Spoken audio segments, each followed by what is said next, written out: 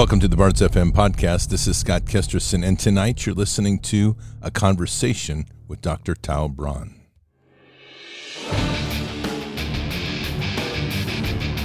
This war is real. Fighting is everything. Even though I walk through the valley of the shadow of death, I will fear no evil. Tempt not the righteous man to draw his sword. Conviction, righteousness, ruthlessness. To understand tolerance, you have to understand the line of intolerance. War is the teacher, soldiers are the students. They become the bards of war. Good evening, Patriots, and it's Wednesday, July 27th in the year 2022. Tonight we have a very interesting interview with somebody that will be new to you. His name is Dr. Tao Braun, and once I get him introduced, you'll learn all about his complex background. He's worked as a psychologist in integrative psychology. He's worked with active shooter events, and he's been very active in this pandemic and COVID nonsense. But we're going to get into some very interesting discussions tonight about psychosis and the cult of America that we have become. Before we begin, in this time, things are very unstable. And we have to be very aware of that and how that's going to affect our finances and our security in our homes. The folks at Birch Gold are here to help. Patriots, we know the economy is in a mess, but you know it's never good? When your nation's supposed authority on economic policy completely misses the flashing red lights of impending inflation. Now, Treasury Secretary Janet Yellen has finally admitted, quote, "There have been unanticipated and large shocks to the economy that have boosted energy and food prices and supply bottlenecks that affected our economy badly that I didn't at any time fully understand." What can we say? You know who understands the real threat of inflation? It's the people who have invested in gold and silver. And that's why we have Birch Gold. They're working with you to protect your savings from a highly turbulent economy by diversifying your 401k and IRA into gold, physical gold. And it's not too late for you to take action now. Text BARDS, B-A-R-D-S, to 989898 and get a free info kit on diversifying and protecting your savings with precious metals. With an A-plus rating with the Better Business Bureau, countless 5-star reviews, and thousands of satisfied customers, Birch Gold has the experts to help you. Text BARDS, B-A-R-D-S, to 989898 and get real help from Birch Gold today. Again, text BARDS to 989898 to claim your free, no-obligation info kit on protecting your savings with gold. And Patriots, all of those links are below the podcast, and a reminder of your texting code, 989898. And you're going to text BARDS to that number. Before we begin tonight, I want to play with you not really. I want to play for you, would be a better way of saying that, a little piece here, which I think sums up pretty much the state of those that are following the COVID narrative. I was just waiting for Fauci to come out and stand there on the podium like he does, give a speech and tell you that, to take your finger, shove it up your butt, hold it there 3 seconds, rotate it, pull it out, put it in your mouth. If you can't smell or taste it, you got COVID.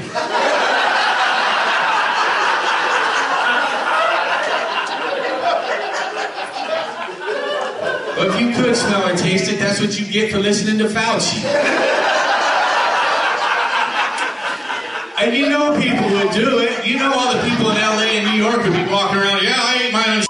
I trust the science. Of course. You're a science denier. Rachel Maddow would come on TV. Some people are afraid to eat their own shit. These are domestic terrorists, white supremacists afraid of brown poop. We need a poop passport. It would be never ending. It is never ending. I said all along that if I was president, I would have told everybody that the cure for COVID was to push a peanut with your nose down the middle of the freeway. And I swear that people that were going to be doing it, they'd be like, how long? I'd be like, oh, it's got to be a mile. And then you'd have all these people walking around with no noses. It's awesome. That's just exactly where we'd be.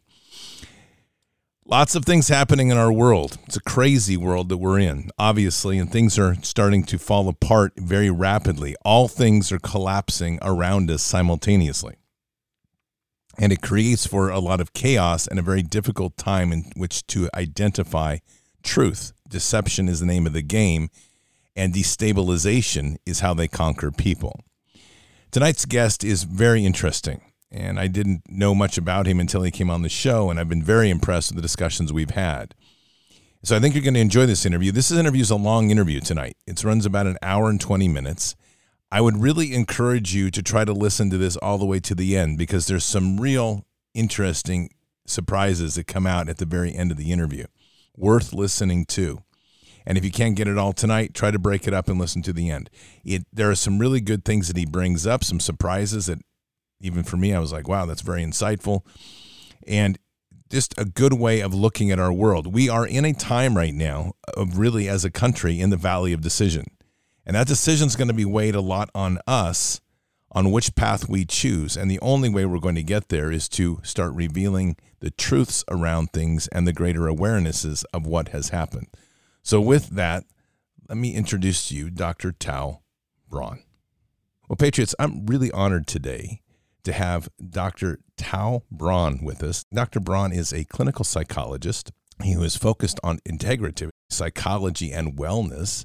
He's also a subject matter expert for the U.S. National Counterterrorism and Emergency Management Group, and he advises and trains educational institutions, healthcare facilities, corporations, and both state and federal organizations in violence prevention strategies and crisis response. And Dr. Braun has also been very active in the COVID response. So Dr. Braun, welcome to the show. If you don't mind, we'd start with a little bit of background about yourself. Thank you. So I hear that word. I got to change it in my bio. I hear the word integrative, I hear it butchered.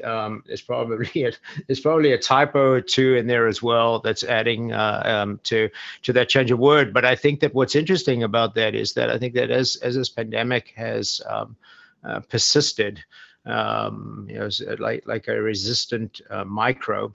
I think that my tolerance for hearing my own bio has diminished. And what becomes more important than hearing my educational background or even letting an audience, sort of the highlights for me, what's becoming more important than what I've done is what I'm trying to do. I think that is sort of future orientation has become more and more important to people, including myself, for survivability. What are we doing today, and more importantly, what does tomorrow look like? And then the next part to that is that the integrative part really has been the bulk of what I good at, is integrating different systems and communicating various systems that need to function with each other. So when it comes to my specialty, which is the prevention and response of mass killing, there is obviously overlap into law enforcement, public health, emergency management, everything from planning and contingency strategies all the way through to, okay, so this thing has happened and what did we learn from it? And so integrating that is really what I'm known for, and then being able to communicate the various bits and pieces. But I think that integration sort of now I think comes with a must-have for anybody that is involved in this work, which is that we have to be able to speak to the integrity of our work.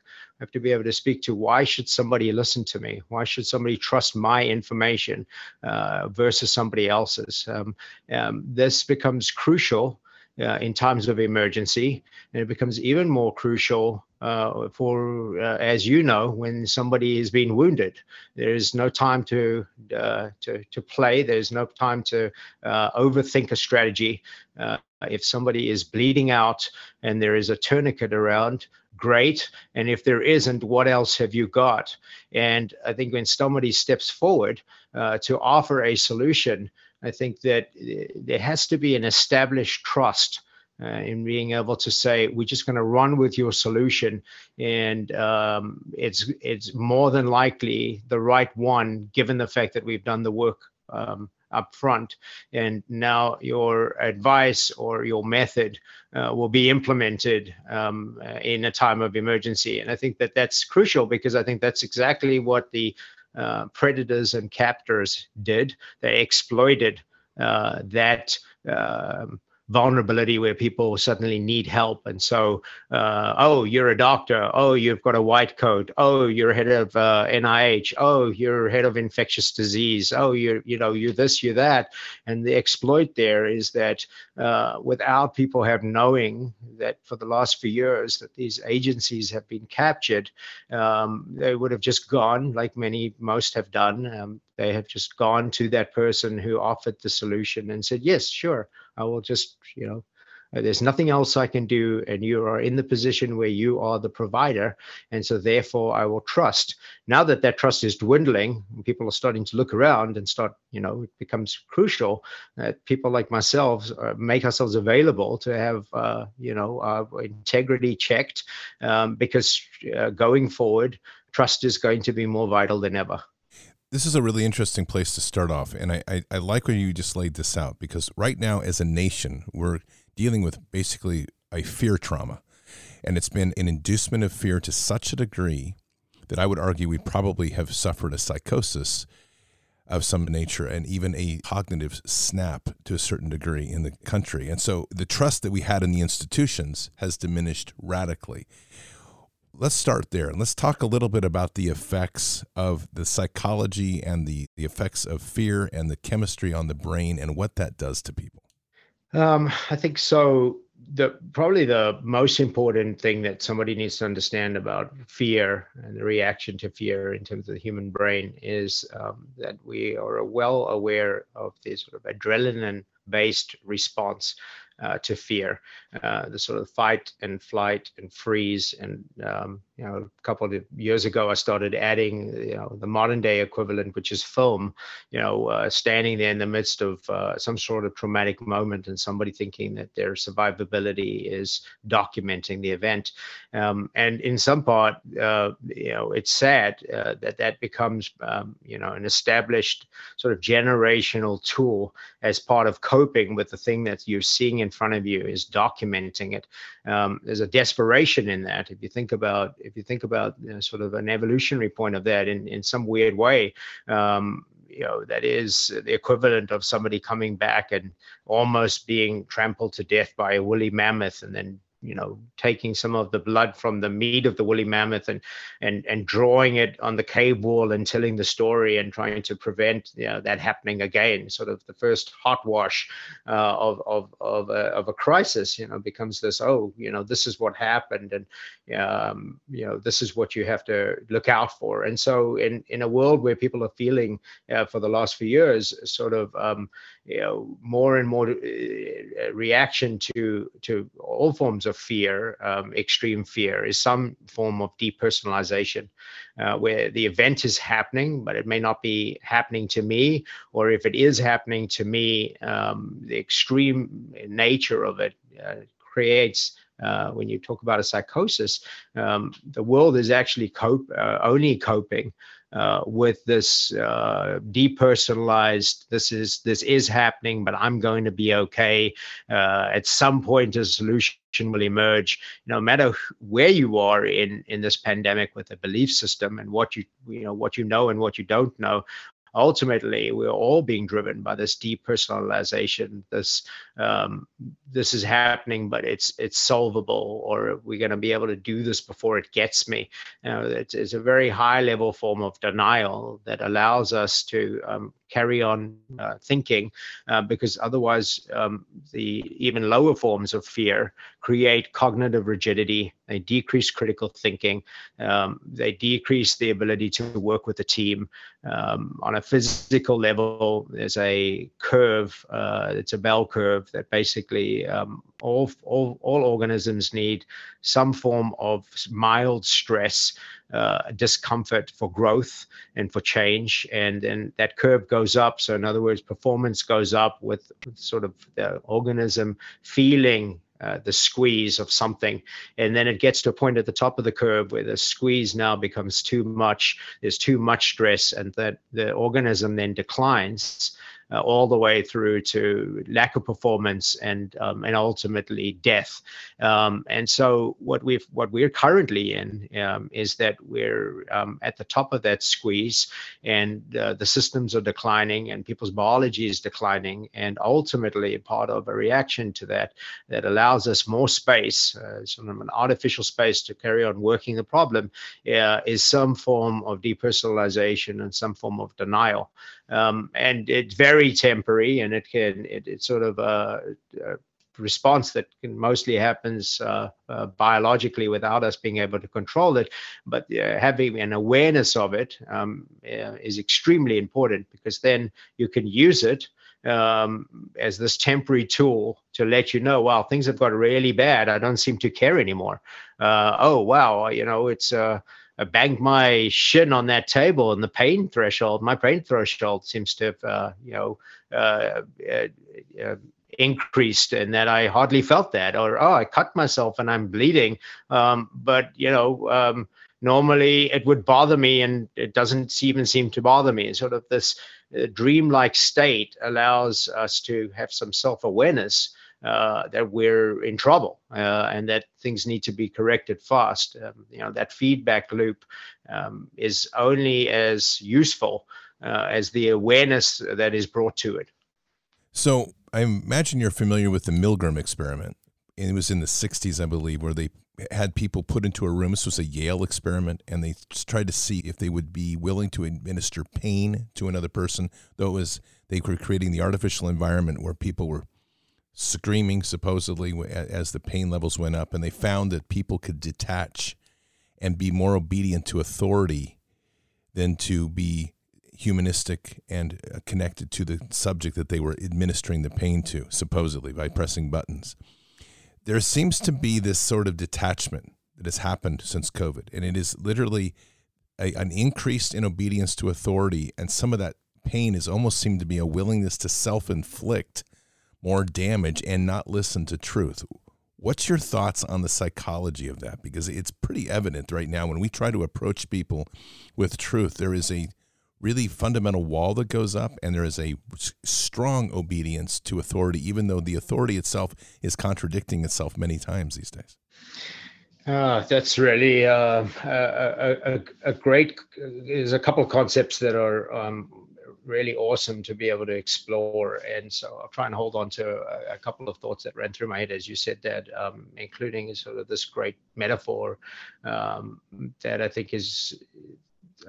Read it during my college years, and it stuck with me as a great way of understanding how terrified people are of new solutions, and that let me start by saying that ultimately the war on truth didn't happen with the pandemic. I think the wind up to it happened over at least probably 2 or 3 decades. I remember starting to poke fun at the psychological and self-help movement that ushered in sort of this time period of magical thinking that was extremely destructive. There was a book, for example, called I'm Okay, You're Okay. And, I like moments that sort of tickle my brain in the absurdity. I couldn't think about sitting next to Adolf Hitler, or in this case, I couldn't sit next to Dr. Fauci or Rochelle Walensky, head of CDC. If I was sitting next to them, across from them on a train, and I would be laughing at the irony of thinking that we could create this world where all behaviors are okay, and this idea that I'm okay, you're okay. Sometimes people are not okay, and sometimes their actions are not okay, and they need to be stopped. The ushering in of this, everybody's a winner. High levels of tolerance for all forms of behavior, enabling and dysfunctional behavior, pretending. There's a whole generation of very more than likely vaccine injured young men in the U.S. that coping mechanisms, both from the parents and from society. It led to people, parents, enabling their non-thriving child all the way through into adulthood, and taking care of them without ever discussing that there was something wrong with them, or that they were never functional, or that they are still not able to leave home. No need. The sort of the pain of that is this other form of sort of denial and depersonalization. That was one of the first new normals that led up to this world of a lot of magical thinking. And part of it is, if you think about the unwillingness to hear truths.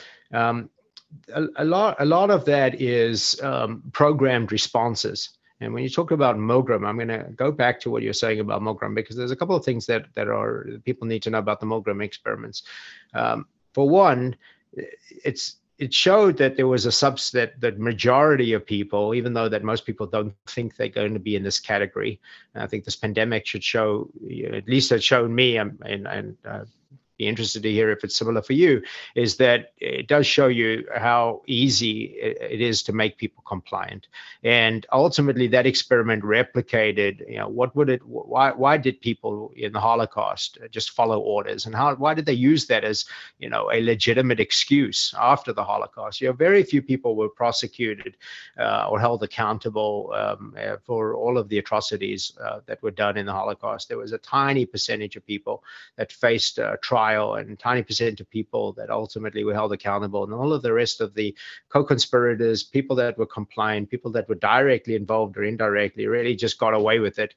And part of it is this, it was this realization that it's somewhat of a legitimate excuse for people when they say, I was just following orders. Now, following orders is part of herd survivability. When you have animals that have to live in community, there are rules, and there are self-imposed rules on species amongst themselves, and that those rules have to be listened to, otherwise it leads to the death of the entire community. And so that exploit, predators can use that exploit to gain control over another species. And in this case, the predators that have preyed on us, the global predators that have preyed on humanity, have used the exploit that most people will follow orders. Most people will go along with something if they are told to. But then there's aspects to the Milgram experiments that I think that are extremely relevant that have been missed out on. One of which is the idea that these people were being told that they were shocking somebody, but they never actually saw the person being shocked. They never smelt burning flesh. They never saw the demise of a human being. And so that becomes really important for a predator to know. It's very important to keep the evidence of their crimes out of sight. So most people did not see the dead bodies from the assisted living communities and nursing homes and hospitals where they culled off the elderly. Most people were not involved in those burials. Most people did not go up to a refrigerated truck. Most people didn't have to move the bodies. Most people never smelt the rotting, a rotting corpse anywhere. And so that becomes a way of, once again, depersonalizing the person, so that the set of circumstances can control the behavior. The second aspect of that is you can see that the pressure from somebody in those experiments was ongoing. You can't just give somebody an instruction once. It has to be dialed up. You can't start at a point where you ask for compliance at something that feels uncomfortable right away. The discomfort needs to be gradual. There was sort of an over highlighting on the power of authoritative control in those experiments, in my opinion. The idea that this person with a white coat was the one that was, had the authority to keep the experiment going. There was the real power comes from that this wasn't a set of circumstances that just happened to somebody. The power comes from the willingness to say yes to something, and then it becomes extremely hard to back out of it. Those experiments were participants that had signed up with some form of incentive, some form of permission slip. They put themselves in that situation. And so that's another exploit that has been used in this, in that what's being told to get compliance from people is they have been using techniques from the beginning of this pandemic to get somebody to buy in, and then to back out of it becomes extremely hard. And then they show the power of the buy-in with the incentives and the sort of positive reinforcement that comes with it, by contradicting that with the information of what's happening to the people that haven't bought in. So the fake comparisons of higher rates of hospitalization, or this person deserves to lose their job because they're not doing the right thing for society. That becomes extremely important. Another reason that someone won't back out even in the face of new information or truth or discomfort is that the buy-in right at the beginning of how somebody bought in becomes relevant. And then lastly, to me, the real lack of further research that the Milgram experiment should have driven is the area that I'm the most interested in, which is the biopsychosocial aspects to psychopaths. What is the biology of a psychopath? What is the what societal circumstances allow for psychopathic behavior? What sort of chemistry is involved? And also the psychology aspect of it, of understanding all of the thinking and belief systems of the person themselves, and then everything around it that can get to the point where psychopathic behavior is tolerated, really should have come from experiments. They should have come from the real world examples, like the Holocaust or any other wars or genocides or major crimes. They should always drive science to work out why did this happen. But in this case, the big question with Milgram that I think was a missed opportunity was, if this was real life, then who does take on the role of choosing a job to have a white coat to be able to abuse, whether it's animals or people? And, I think that what was so overly focused on is the participant. But what about the predator? What about those that would choose a career path that allowed them the space to get somebody to do things on their behalf, or set up a set of circumstances where ultimately the thing that they were lusting over was suffering? And so I think that in future, I think what I'd love to see more people being interested in is what happens to people. What is the makeup of somebody that literally, I'll just use the word gets off, because there is a sexual component to this for all forms of people that do intentional violence or create intentional suffering. There is a sexual component to that. So these people get off on the suffering that they create. This whole area is an area that I'm fascinated with on so many levels, and you've hit on a number of them. One of the things in this current culture of what I would call progressive liberalism is this acceptance of any behavior is okay as long as it doesn't affect me.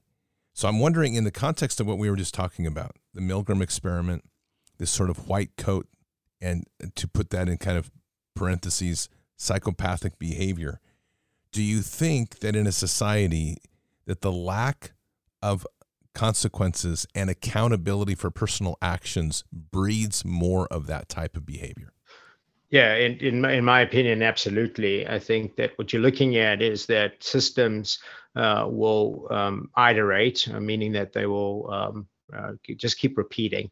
But there are, in dynamic systems, there are always moments where there is an opportunity where that system hits some form of crisis point, some form of chaos. And in that chaos allows for new order to emerge.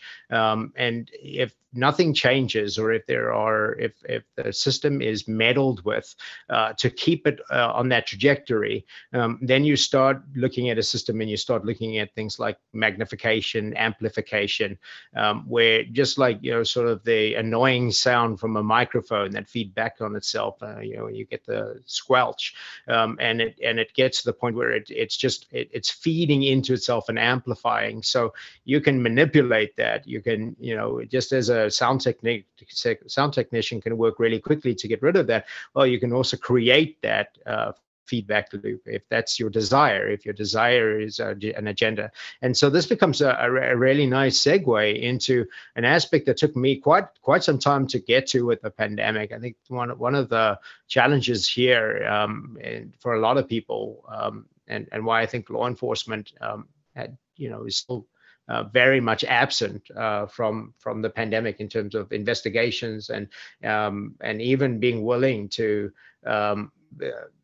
openly discuss the possibility that the whole pandemic is intentional violence. I mean, there are people that in my field that this is their specialty. I mean, there's people that are my teachers and mentors that are completely absent from a genocide, right under their noses, or U.S. government declaring war not only on its own people but on the world. And whether they were a fan of that or whether opposed to it, it's bizarre that it is not being discussed. I mean, it is just really, really strange and odd behavior to have something so extreme. You're standing in a building that's completely on fire, and you're talking about the football game the night before. It is absolutely bizarre to watch human beings do this at this time. This real world example, I think, that I'm talking about that took me a while is a person called Dr. Martine Rothblatt. I'm looking at this from a mass killing perspective. And the conclusion that I came to is that the challenge here is it's very much like a whodunit, the game Cluedo, leading to eventually everyone who's playing knows, what room the murder got taken in and who did it and with what weapon. And in this case, we're nowhere near understanding the true perpetrators, the sort of apex level. I think it's very easy to spot the opportunistic predators. Sort of if you think about it as predators, what we're seeing are the vultures and the hyenas that have come for the carrion, and they are preying on the bones and scraps, and even recent kill that they'll try and get hold of, but they are not the killers. And I think the issue for me around this is that genocides and mass killings on this level are generally, there's normally one person, maybe two at most, that are a single driver. The person that's able to orchestrate the system. I think World War II is easy to understand that Adolf Hitler was the major driver of various things that came together to make that happen. And across the world, whether it's a terrorist organization or another genocide somewhere, you can go through it historically and you can see the leadership. It's a triangle, and at the top of it, it's not going to work. Just like a mass killing at a school or a bombing, the more people that are originally involved in discussing that this crime is going to take place, the less likely it is to actually occur. You generally will find at most a team of two, maybe three, but generally when there's a third, it starts falling apart. And so I've been going back and forward in terms of main drivers, and I settled for myself on two main perpetrators. And one of them is an unknown character by the name of Dr. Martine Rothblatt, who is the founder of XM Radio, and has sort of this veil of once again looking at the Milgram experiment, this helper of humanity, this inventor of technology, this inventor of technology that can lead to organs being grown in labs now, and the inventor of this person that's going to make the whole world better by eliminating suffering through, whether it's through science or through communication. But really, if this person didn't have the title doctor, or wasn't perceived as a white coat scientist, or had the sort of in intelligence, the high level of manipulative intelligence that needed, I mean, this person's own writings and their discussion would be enough to see them. Well, in today's world, there is no long-term psychiatric facility that should house people like this. I mean, we let these people free to go and cause harm, and then we try and prosecute them for the crimes, or in this case, like what's going on with the Parkland murderer, we're trying to decide whether they should be put to death. But we let them free to run their mouths and orchestrate their ideas without either ever saying to them, no, we're not going to let that happen. No, that's not a good idea. And in summary, and I really want people to go and do their own investigation and work on Dr. Martine Rothblatt, is that the crazy talk here is that if this wasn't a multi-billionaire, if this wasn't a scientist or a serial entrepreneur, this person would be as seen as batshit crazy as it gets, because ultimately the summary of this person's belief system is that to alleviate suffering on the planet, it comes from two main aspects. The first is physical suffering. If somebody has a physical disease, including getting old and decrepit, then the solution needs to be that person starts having more and more access to body parts, replaceable body parts. But even then, sci-fi makes it seem like somebody can have, sort of a cyborg-like, bodysuits. In reality, even amputees will tell you that there's pain in the prosthetics that have to, interact with flesh. And so Dr. Martine Rothblatt knows this, and she knows this well because her own daughter had a chronic illness, a pulmonary fibrosis. And so she knows the extent of human suffering and how organ transplants and the rest of it would only be temporary relief. So in this person's crazy mind, the way out of both physical and existential suffering is to become a digital avatar of oneself and live in the cloud. And if that doesn't leave somebody going, well, that's batshit crazy, that person, be a great sci-fi writer, but how is this person actually trying to institute this, and how far are they in their plan? If that doesn't sound crazy enough, these people have actually thought through that they want legal rights implemented now while they're working through how to do this, so that those avatars are considered people.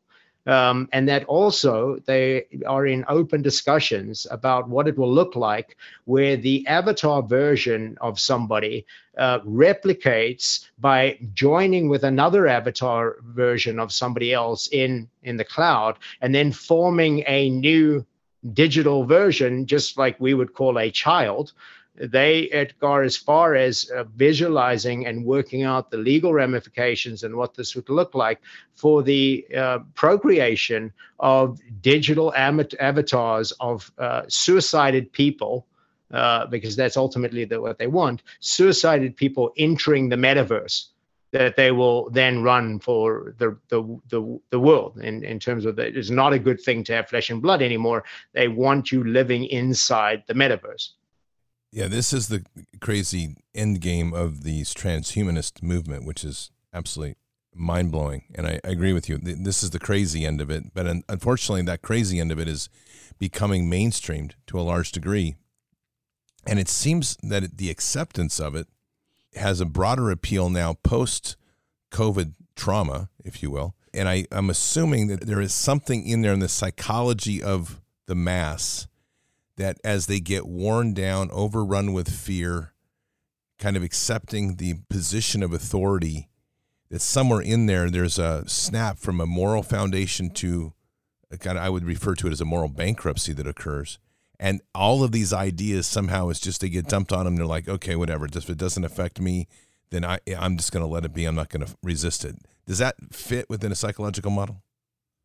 Absolutely. And I think what you've just described also is the method that's used. And what ran through my mind is, sort of the story of the invisible, the emperor is not wearing clothing. I think that in an adult version of that story, there would be, the distraction would be to get to the point where the emperor could go down and be involved in a parade, and no one would say anything about the fact that the emperor is stark naked.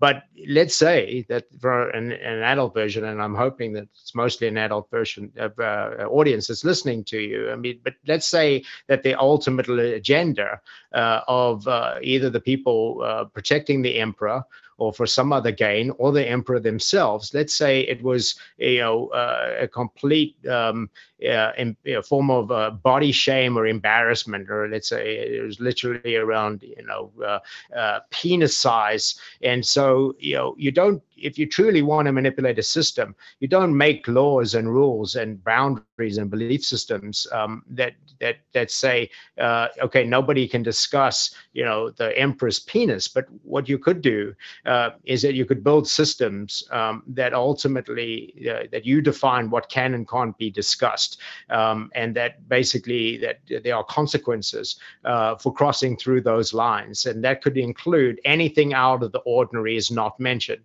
The most bizarre thing is that if you think about the amount of work that has been done over the last few years, see something, say something, and then we have a pandemic arrive where you've got millions of people around the world that have witnessed with their own eyes killing. Medical professionals will have to reckon. There will be a reckoning and understanding. There will be a lot of suicides will come from people that will try and work out, well, why didn't I speak up? Or I was there, watching them kill this patient. This patient was doing fine, and then, somebody arrived and prescribed remdesivir. Which, ultimately, if you're a healthy person, fittest athlete in the world, and you get put on a course of remdesivir over a few days, your health is going to decline, and you keep going on it, there's a very, very good chance you're going to be dead within a week or two. So these people know this. It's the reason that they're getting the assistance from a lot of medical professionals, nurses, that were not willing to administer these drugs. And yet the emperor has got to a point where nobody can say anything, or is willing to say anything about the things that are odd. So, the highlight for me on it is that not only did I train every agency, at least in the States, represented in trainings that high-level trainings that I'd been giving over the last few years, that are really a sort of more professional version of see something, say something, and that by the bulk of the trainings that are given are what are you seeing, right? And helping people to understand, a pattern, and getting over the psychological hurdles of seeing something odd and then not doing anything about it. And the teams of people that are involved in these campaigns, and encouraging people to write in, to call the FBI's hotline, or to, leave a note somewhere. I sent information in 2021 about this bioweapon.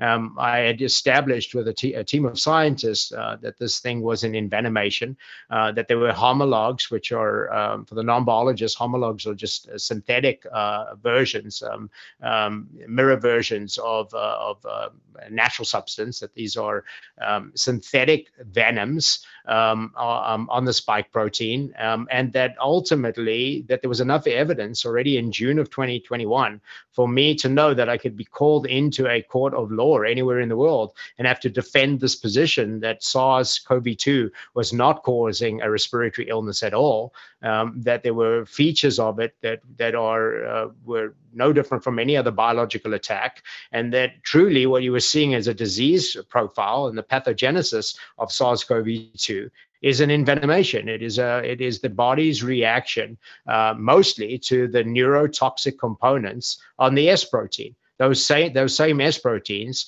were then used to create vaccines around the world, and there were no choice. All vaccine developers were given instructions and were only allowed to enter the space to provide a vaccine if they were prepared to use the S protein. Other teams were told that their great idea of some other way of defeating this with the vaccine was not allowed, and they had to collaborate with foundations like the Gates Foundation to basically make sure that they stay in the box of solutions that are provided. You will only color in the picture with the crayons that we give you. We don't want these other colors. We want only our solution, and that included using the key component of a biological weapon in a so-called prevention strategy. And that same agency that would tell you that it's your job to call in or to call attention to a suspicious package or a potential bomb at a marathon, that same agency didn't even bother to reach back out to me when they know me and actually ask me any more questions after emailing the head of the weapons of mass destruction,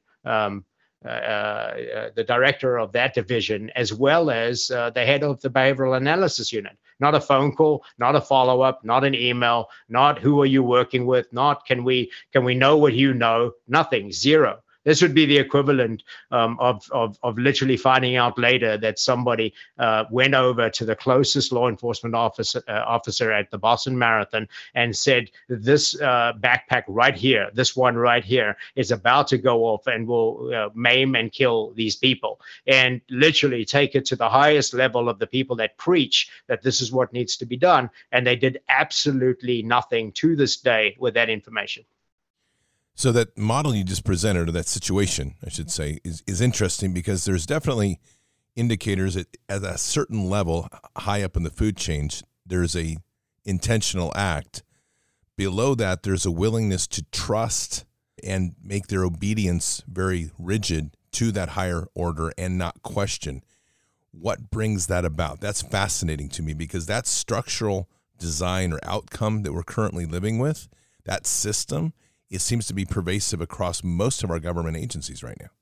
Well, I think going back to a great way to answer it is that you brought up the Milgram experiment. And a great way of answering that is that basically most people believe that they're not going to be the person that's going to be, going along with the instruction that ends up hurting somebody. They put themselves in a category. It's a bias that they're going to give themselves, believing that they have these greater powers than they really do. And ultimately, in knowing that most people would fit into that category, then we should know that what really needs to be protected in society are those that are the tiny percentage of people that are willing to speak up always, and that they will. This is the hill that they choose to die on in terms of defending a truth, or really wanting rather resigning, quitting, becoming a whistleblower, whatever it is. There's going to be people that are unwilling to go along with something. And those are a very small percentage of people. Now, if you know that, then what you do is that you can't do it the day before you're trying to create the crime. You do it over years. You manage to identify who those people are. And you basically make their lives really difficult, or you get them out of the systems much earlier. And so what you land up with is essentially the police force of Henry Ford. You land up with a private law enforcement. You land up with something that most the public know as the cops. They know as the police officers.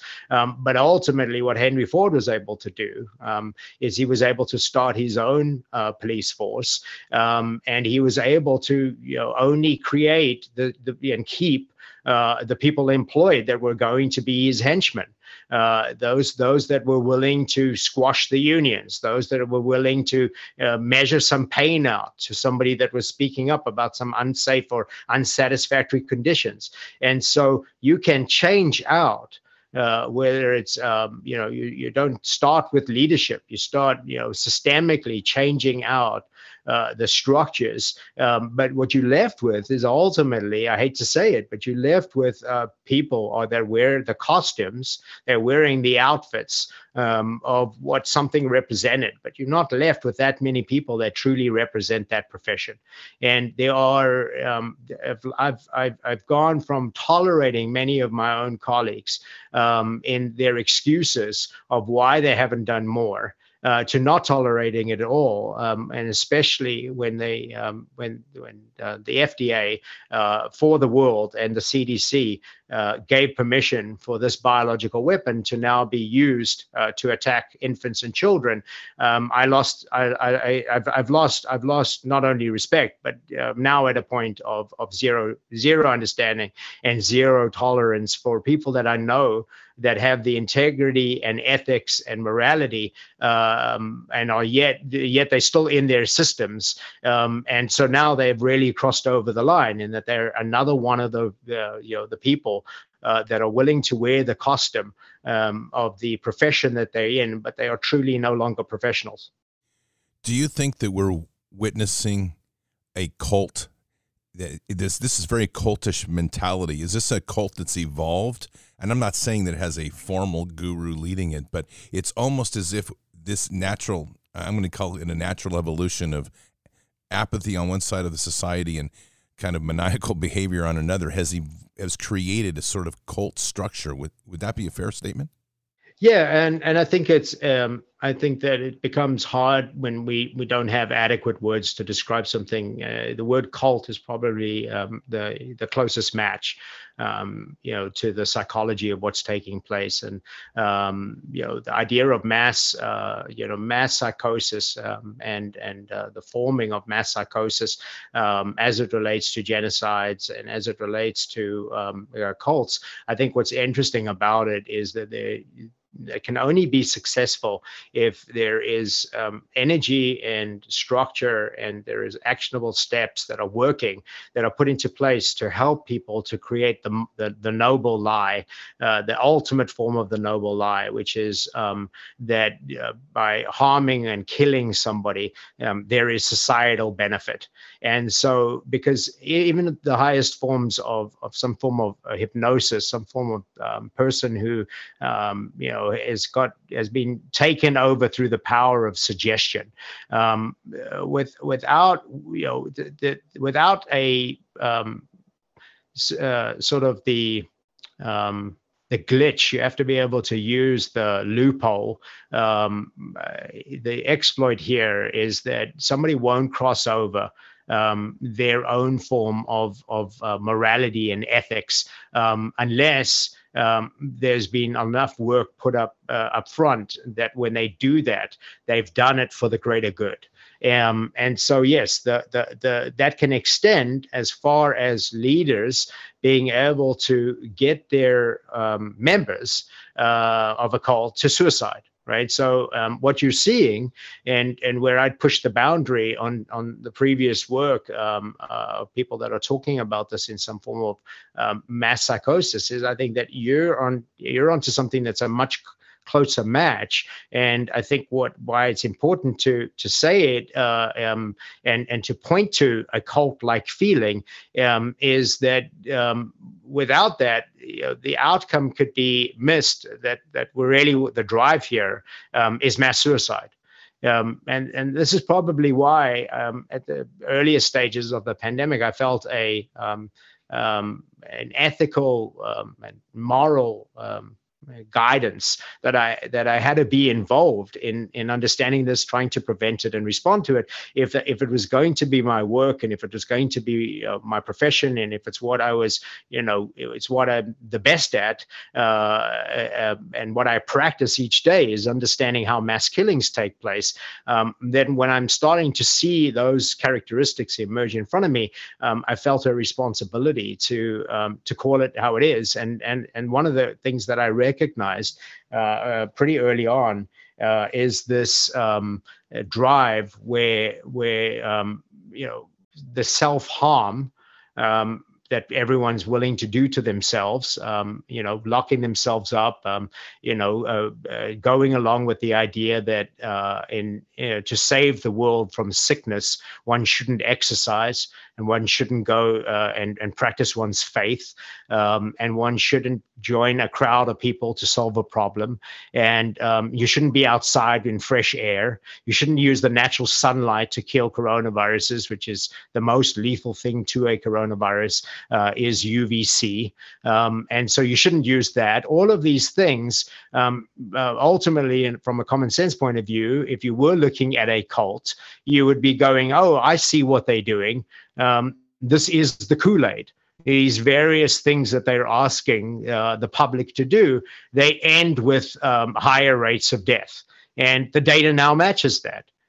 There's no prize for me or you or anybody else that has spotted this early. I think that it's a painful observation rather than a celebratory one, to observe something and see that you were correct in your brothers and sisters aren't coming home with you. There's no fun. Unless you're a psychopath, there's a term Schadenfreude, taking delight in somebody else's misfortunes. Well, there are obviously a lot of people that do that, and when it is seen as non-harmful, that's a form of humor. So the idea of somebody slipping on a banana is supposed to be funny, but in reality, if you know that it's an actor slipping on banana, you could be laughing at it. If you're seeing an old person crack their hip because they slipped on a banana, and more importantly, if the perpetrator is still there that put down the banana to crack the old person's hip, and you're not doing anything about it, well, then you have joined the psychopath, not only enjoying what happened, but you are now complicit to that crime. This is literally watching an evolution of the Jim Jones cult and the People's Temple. You used the parallel there very well. The actions were the Kool-Aid, and the ultimate end result is the suicide, which we could argue is the shot. Absolutely, and there's an even closer match to it. You got the 1995 Tokyo attack by basically using sarin, and SARS-CoV-2. There are obviously some biological differences. I don't want to put it out there that the reaction to this the human body is the same as sarin would cause, but ultimately SARS-CoV-2 is acting as a nerve agent, and so the 1995 Tokyo subway attack was by a cult. They were a doomsday cult, and the leader of that cult did it as a distraction. They attacked the subways with sarin because he got word that they were under investigation and their compounds were going to be raided, and so he thought, well, if he creates a distraction that there is a worse enemy out there, then the Japanese government will have to take eyes off this cult for long enough for them to come up with a plan. Now, I think that that's also far-fetched, because I think that ultimately what these leaders are after is body count. And so what they'll do is they'll often pull the trigger, just like a school attacker. They will attack in a way that gives them the most amount of body count. And it is the proverbial burn the bridges. I mean, they are going for it when they can, knowing that to leave it any longer, they're not going to be able to do it at all, and they'll take what they can get.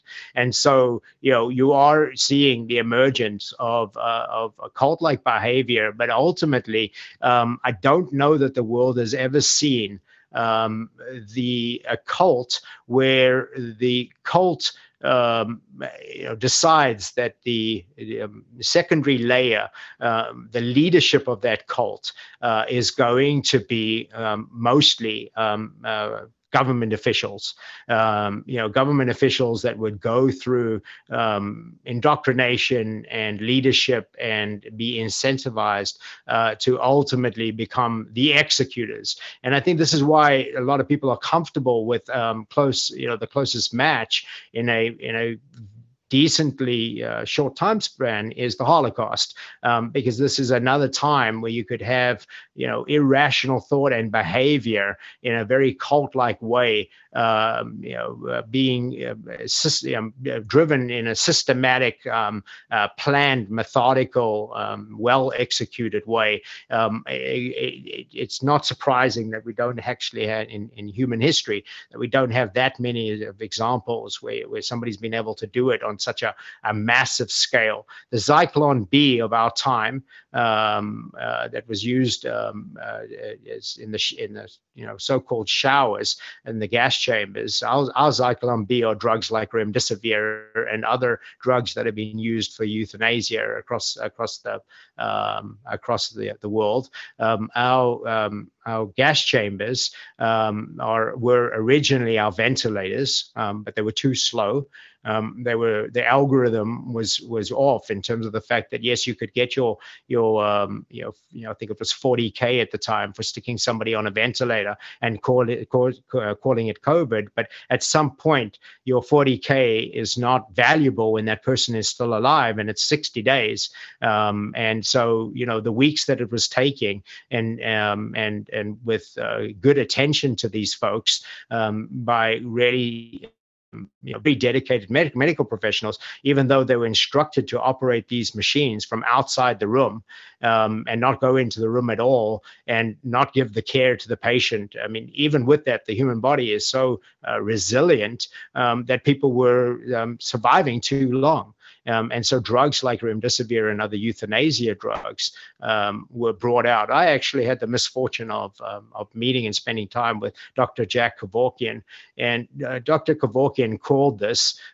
He literally compared the U.S. government to Nazis. I was at a presentation that he did down in Florida, where he took a giant U.S. flag and he had changed the stars into a swastika.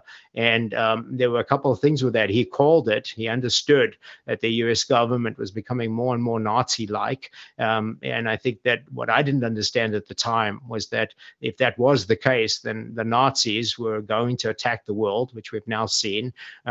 Shockingly, I think the hardest thing for patriots to deal with, the denial that most patriots are still under, is that it's very easy to blame China when you're told to blame China. Another study just came out today trying to point back to the Wuhan markets for this. Absolute nonsense, absolute drivel. And so it's very easy for the perpetrators of a crime to point elsewhere, and try and throw people off the scent trail.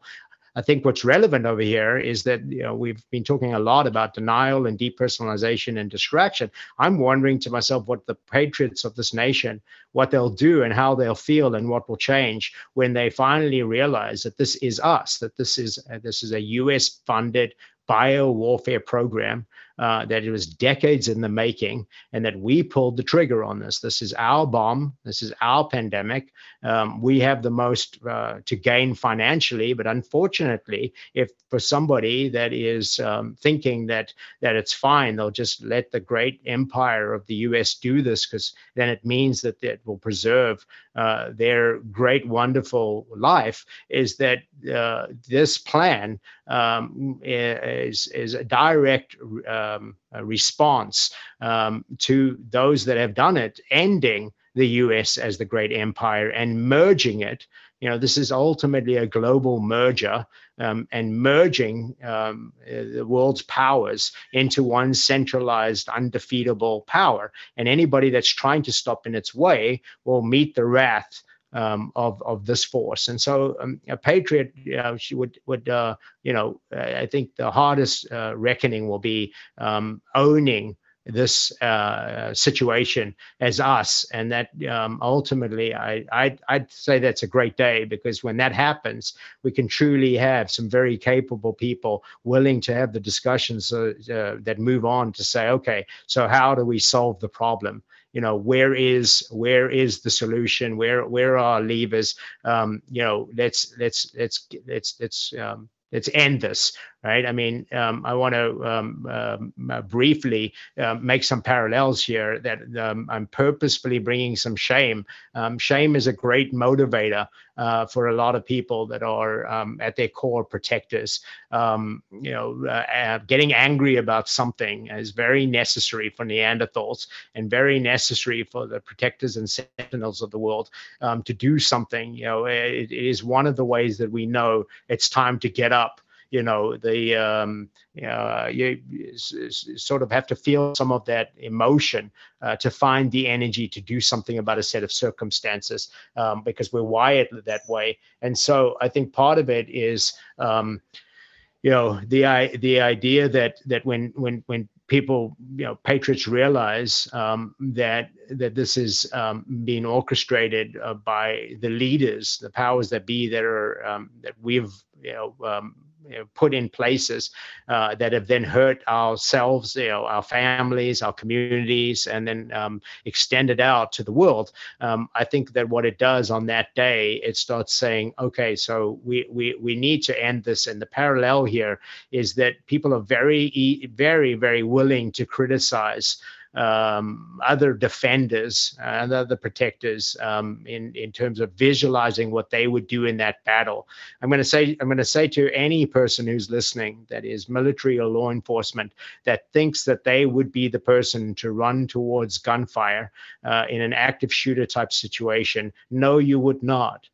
You've watched over 7 million people worldwide, over 1 million people in this nation alone meet an early demise. You have witnessed murder in front of you, and you've done nothing, simply because there was no percussion.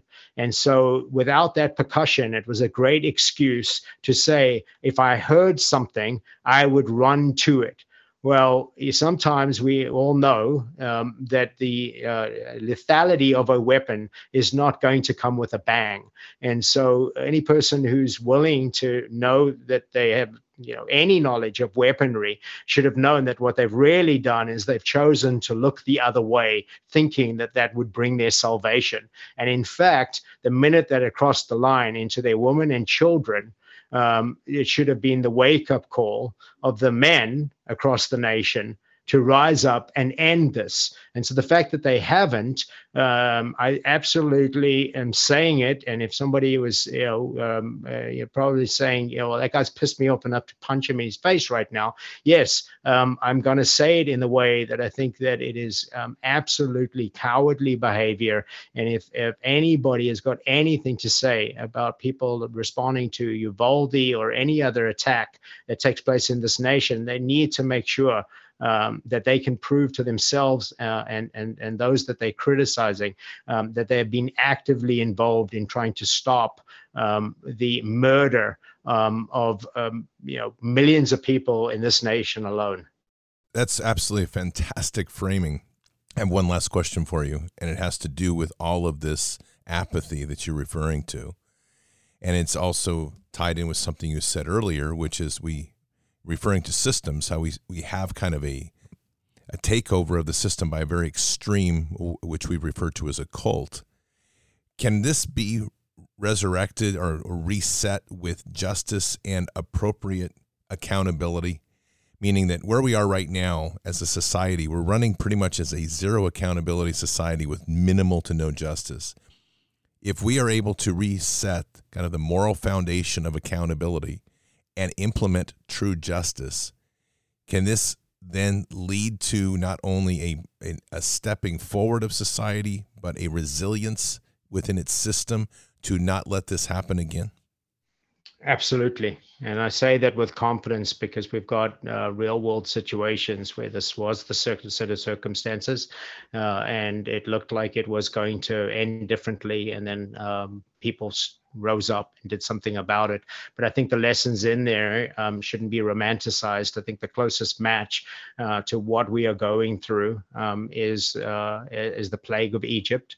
I think there are multiple similarities, both in terms of the biology of this pandemic and their plague, their leadership, what Egypt had become, the technology that they were using both for health benefits, but then also as biological weapons, the methods that were used to defeat their enemy are right there in front of us, including, I'll say, fantastic part about this for anybody of faith is that the rituals of the Last Supper or the Passover service, every piece, every part of that ritual, including the food and the copper plate that it was on, is actually all part of the pandemic and biological warfare mitigation strategy.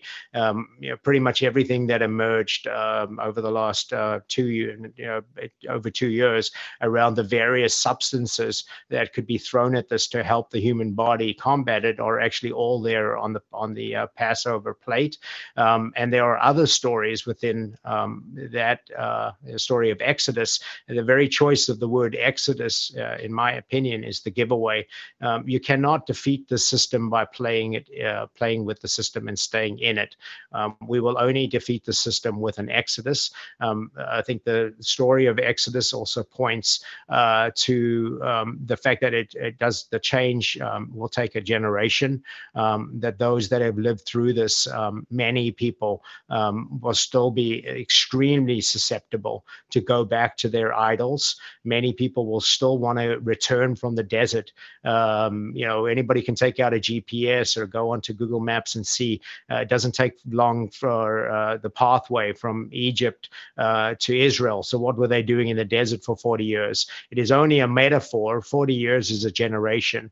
It is, by the time you've gone through your 20s, your 30s, and you've got children of yourself, it is the next generation. It is that birth of that child to a 40-year-old that's going to finally be free from the slavery that a predatory system brings. There is an aspect, though, that we didn't cover that is also, if I lost anybody by sounding too whimsical, I want them to know that there is an aspect to this that is purely chemical. So why they've been pushing boosters and why they're going to continue trying to push mass boosters is that the chemical component of that vaccine, which is it's incorrect. I'm being forced to use an incorrect word for something based on the CDC changing the definition of a vaccine.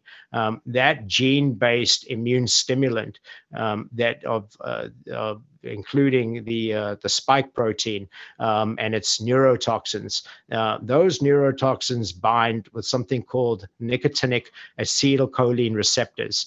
And so you have, if you want to understand part of the response, for example, the lack of smell and taste that comes with exposure to SARS to that spike protein.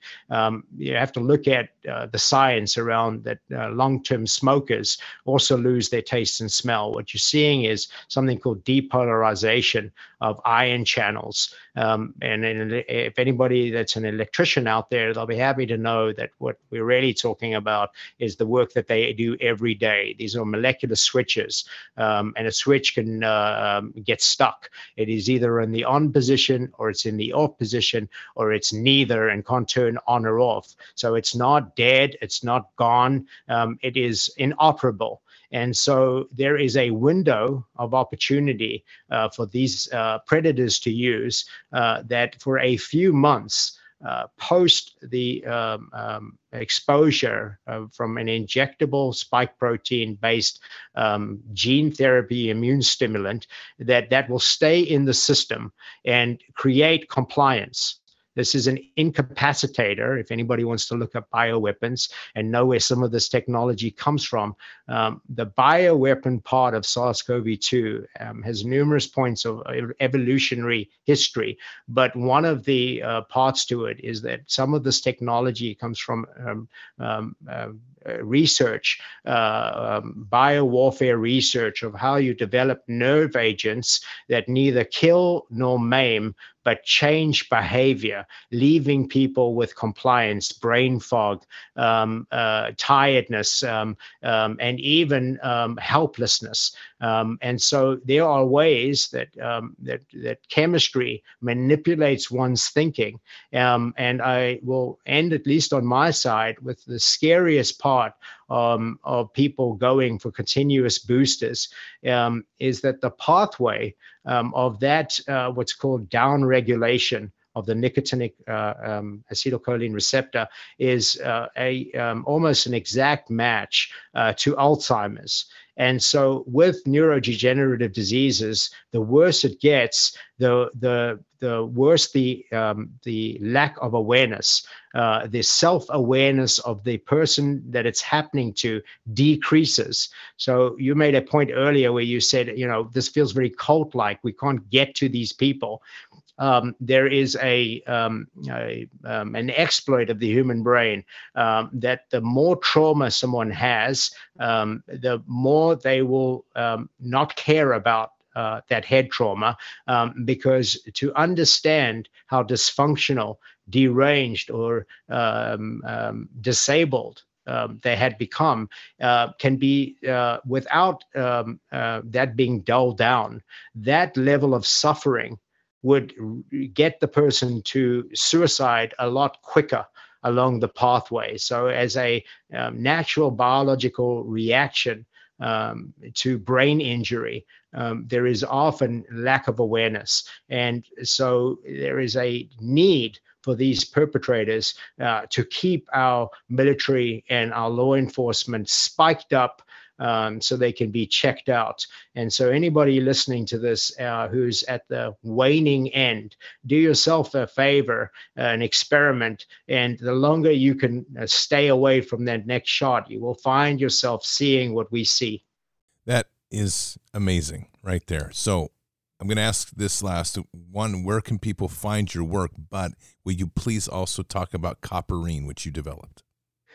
Gladly. So they can find me, and I always make sure that what I'm currently doing is collecting emails at drtalbraun.com, simply because I am actually still on Facebook as a place that people can find me, and people email me also from whether they go onto the Dr. Tal Braun, or if they go to one of those links to Biochem Science, people send me messages. I always tell people there was a time where I could literally have the time to answer personally. And so, those that put in the effort, do not take it personally. And I always appreciate the messages and information people are sending. The other aspect to this is, so I am involved currently in knowing that one of the things that I have to do is stay practical. And so right at the beginning of this pandemic, I understood two things, and there won't be time to go into it, but the one was a crucial understanding that copper is a major part of the survivability of this exposure to the spike protein. There are numerous reasons for that. On its one of the chief reasons for that is that copper in the body as a supercharged ion, a 2+ extra proton ion, it competes with all the horrible stuff that could happen when iron gets out of hemoglobin and is free floating. And when iron is no longer being bioavailable to our energy systems, it is literally nanoparticle shrapnel. So I know everybody's overly concerned about the things that they think might be in the vaccines. One of the things that is known is that oxidative stress in the body, and part of what's happening from exposure to the spike protein, whether it's just the spike protein or whether it's a vaccine version, or whether it could have come from being attached to a virus or any other microbe. One of the things that's going to happen to the human body is it literally makes cells explode. And when those cells explode, for anybody that's got any background in explosives, you're really looking at nanoparticle-sized pipe bombs, and that the shrapnel in this case is free floating iron. So copper plays this giant role in the body system against oxidative stress, and acts as a chelator, a filtration system. And when it comes to disease mitigation, the body creates something called dismutases, which is copper, and one of the dismutases that's extremely relevant solvent to this form of envenomation and form of oxidative stress is copper and zinc bind with sulfur and compete with the glycoprotein. And what it's really doing is, in competition, a non-fancy word, a non-biological word, is that it's acting as an anti-corrosive. It is literally acting as a sealant against some of the destructive forces that are taking place from acidity and the body producing copious amounts of hydrogen peroxide. And so copper and zinc in combination becomes very important. And so I worked with a team of chemical engineers, developed this compound called copperine, copperine.com with 2 P's. ERINE, and basically that is available. I can say to anybody, and somebody with integrity, you have to be willing currently to put in an order, and like somewhat of one of those GoFundMe or whatever they are, those campaigns where someone has a great idea. This product already exists and is shipping daily, but it is a small-scaled operation, and we are currently working out how to scale up. And so somebody has to be willing to be patient and be excited when their product comes to them, which people are.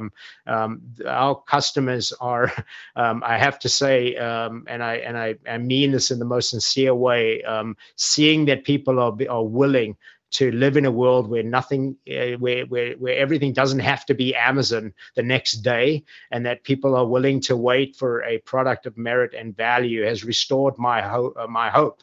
As part of what you asked earlier, if this is solvable, the fact that people still want other people offering solutions and are willing to support it and are willing to wait for it, it really gives me hope that other solutions and projects will get the breadth that they need, and sometimes that's just time and people's support. The other side of another product that I have at Biochem is an antioxidant called Anacardic, and Anacardic is an incredibly powerful antioxidant, anti-inflammatory, and has anti-cancer properties. Now, with both products, this might shock people in terms of this is not normally the way people do business. Let's say somebody can get hold of my products and they're willing to wait for them, great. Both products are replaceable. And it might be strange for me to say, if you don't want to use our products, well, here's the alternative. My goal, my mission, and I'm mission driven, is to keep as many people alive and thriving as possible. And so I want to say that both of those products are replaceable by forms of mechanisms that do the same thing. For example, if somebody uses our bioavailable copperine, there is huge benefit in using it in that way. But at the very least, what they should be doing, if they're taking zinc, they have to be taking a copper supplement. And if they can make sure that they take good amounts of copper and zinc and make sure that they're getting sulfur in their diet, their body is actually making the natural substance of what copperine is. We are only providing another pathway to get those profound ingredients in a ready, willing, and able way to participate in the body's defense. The second one is that Anacardic has been the strongest antioxidant that I can find on the planet. That doesn't mean to say that there aren't other incredibly powerful antioxidants. The most important thing that the vaccinated can do to prevent the progression of the illnesses that this spike protein wants to cause, the most important thing they have to do is take in really great nutrition, and that includes antioxidants, both from food and supplements. And if they are getting wonderful, very high level food, and they are being very intentional with what they're eating, great. And even then, I would say, because of the power that venom has on the body, body and can get into, I think the latest research is showing what I suspected all along, which is that part of where the reservoir is for these spike proteins is bone marrow. And so if your immune system is compromised, or if you go through a period of stress, that is the time, just like a parasite, that is the time that the spike proteins are going to emerge and sort of cause a recurrence of those systems, and that ultimately that corrosion, that oxidative stress is the major problem. So a competing antioxidant that I would say is right up there on the podium with anacardich is resveratrol. And once again, here's a nice, wonderful faith-based biblical reference in that most faiths in the world rely on wine as part of rituals that are used. And wine, especially red wine, is just filled with antioxidants. So for those that are listening to us babble away here, I think that if you're somewhere in the world where they'll say it's now a good time to have a drink, the sun is setting somewhere, I've just given a bunch of people permission to feel good about their choice to take in their antioxidants in a glass of red wine this evening. The other form of getting good copper, and I win the approval every time of many women listeners, is to say that in dark chocolate, real dark chocolate, not just milk chocolate that is made to look like dark chocolate. Actual dark chocolate is filled with wonderful amounts of copper, and so between the red wine and the dark chocolate and the absolute encouragement for people to be eating meat, and especially before meat becomes inaccessible, I think I've won over a bunch of fellow Neanderthals that are listening with us, and with that, I hope that I've provided some encouragement, and then I challenge you right at the beginning in terms of yes/no answers. The simple answer is: are we going to prevail? Yes. Well, Dr. Braun, we always close with a prayer, and if it's okay with you, I'll do a prayer. I would love that. Thank you. Father, we just want to thank you today for this very blessed meeting, to once again to invigorate our knowledge and understanding of the scope of the events that we're currently dealing with, to also give us an insight into our own influences and behavior and how we can continue to seek a better and clearer path. Father, we just ask that you'll continue to bless Dr. Braun with all the work that he's doing, and continue to encourage people to find those ways that they can empower themselves to see clearly through this difficult time, to embrace that principles of Exodus as we step away from this control system and free ourselves into a new path that can reinvigorate our soul and our love in you. And we say these things in Christ Jesus' name. Amen. Amen. Dr. Braun, thank you. It was a fantastic interview, and just a great topic that I haven't had the opportunity to explore with somebody with your expertise for a long time, and very refreshing. I'll share this with you in terms of that you closed with a prayer. So the technology of copperine is first mentioned in the Old Testament, and it is mentioned when they talk about in the Exodus, the Jews ask, what are you going to do about the fiery snakes? And the answer is those that look upon the brazen serpent will be fine. Now, we use the word look upon, and it gets translated as this idea in a very sort of childish way that what Moses was suggesting was that you just have to look at this, this staff that's this, snake-shaped staff, and that you'll be fine. No, the words look on is much more closely matched to those that use the product. In other words, if you believe in it enough to use it, it's going to have benefit. And then I'll leave you thinking about how perverted and how long this battle has been in terms of sort of good versus evil, using wellness and illness. Is that they took the copper snake and they understood its technology. It's not copper, it's brass, it's copper and zinc combined, and they actually were small. They looked like small little worms, not snakes, but people were given a brass object, and they would basically scrape off the brass object at least twice a day and inhale the particles. And so that got corrupted to the point that that is the medical symbol. They literally stole the technology, right? Kept it from people. Nobody knows how powerful copper and zinc with sulfur bonds are, and that they use it on everything that they own, possess, and license and exploit and profit from. They use it as a symbol, but actually drop the benefit for humanity. They did the opposite. Copper has had a slur campaign, a delete culture from thousands of years ago onwards, and even now it is one of the most important ingredients that makes a difference in the survivability. And for everything that we get overly excited about its efficacy, we are in a war in keeping it. Thank you, sir. I want to thank you again. Have a very blessed day, and I do look forward to talking to you more in the near future. My pleasure. Thank you. Keep in contact. Bye now. Okay. God bless. Again, bye-bye.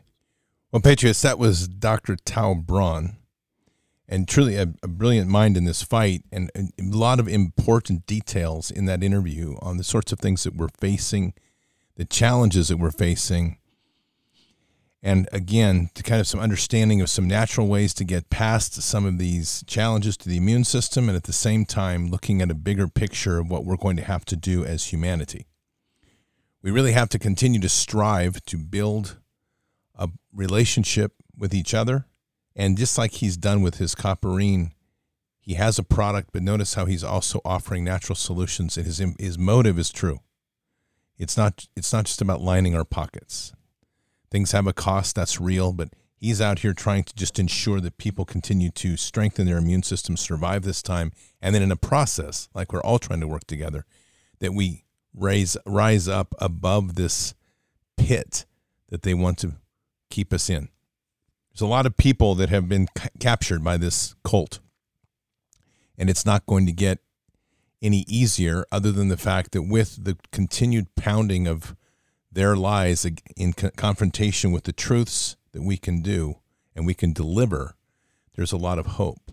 But one thing to remember, that the most powerful thing that we can be doing right now truly is in our way of introducing so many people to the love of Jesus. This doesn't have to be Bible thumping, and it doesn't have to be verse quoting.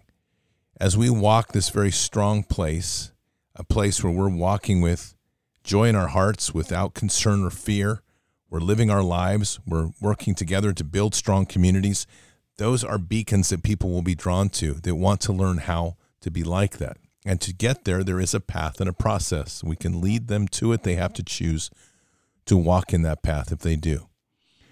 But where we are right now is a society that's still very divided. But what's going to bring it together, or what's going to make the difference anyway for this nation, will be the true remnant. Those that keep Christ before them, God in their heart in all things, and we align in all that we do to try to walk away from the darkness and walk into the light truly together and with our love of Father in all that we do. So, Patriots, keep your head up and your eyes forward. Never bow to evil. Never relent. Always press into the fight. Amazing times we live, so keep your prayers up. God's listening. God's moving boldly, and we have to listen closely to everything he puts on our heart. In the end, God will always win, but we are here in this time, in this place, for just such a time as this. We are at war, so we need to walk boldly and fearlessly with Christ, occupy the land, expand the kingdom, and keep our mission forward. Patriots, I'll see you tonight for Fishers of Men. Until then, or until the next time, God bless, and out for now. We shall pay any price, bear any burden, meet any hardship, support any friend, oppose any foe, to assure the survival and the success of liberty.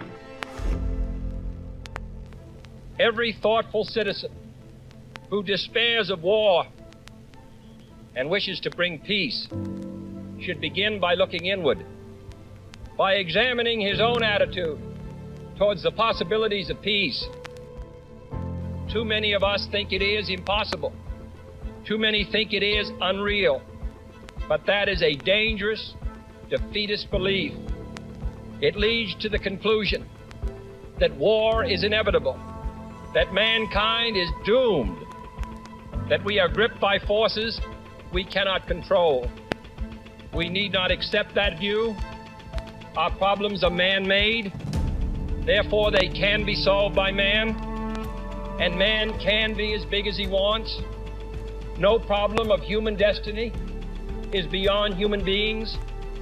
Man's reason and spirit have often solved the seemingly unsolvable, and we believe they can do it again. Surely the opening vistas of space promise high costs and hardships, as well as high reward. So it is not surprising that some would have us stay where we are a little longer, to rest, to wait. But this city of Houston, this state of Texas, this country of the United States was not built by those who waited and rested and wished to look behind them. This country was conquered by those who move forward, and so will space. We choose to go to the moon in this decade and do the other thing, not because they are easy, but because they are hard. Because that challenge is one that we're willing to accept. The energy, the faith, the devotion which we bring to this endeavor will light our country and all who serve it. And so, my fellow Americans, ask not what your country can do for you. Ask what you can do for your country.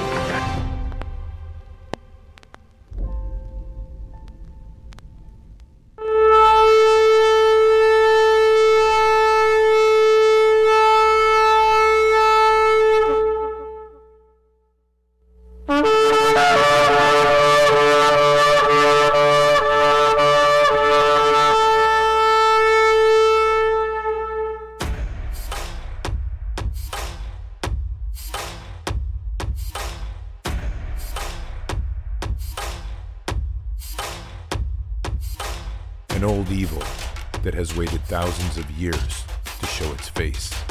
It has only one intent: to destroy God's light and to enslave. It has no scruples. It has no rules but one: to win at any cost. But we will never bow, for we are the remnant that will hold the line. This is war. We fight, we push, we climb. We never give in. We become the nightmare that evil didn't know could exist. We pray, we stand. We live by the words, "In God we trust." We fear nothing. We are the light that can never be extinguished. We are patriots. We are the digital army that will help deliver God's wrath.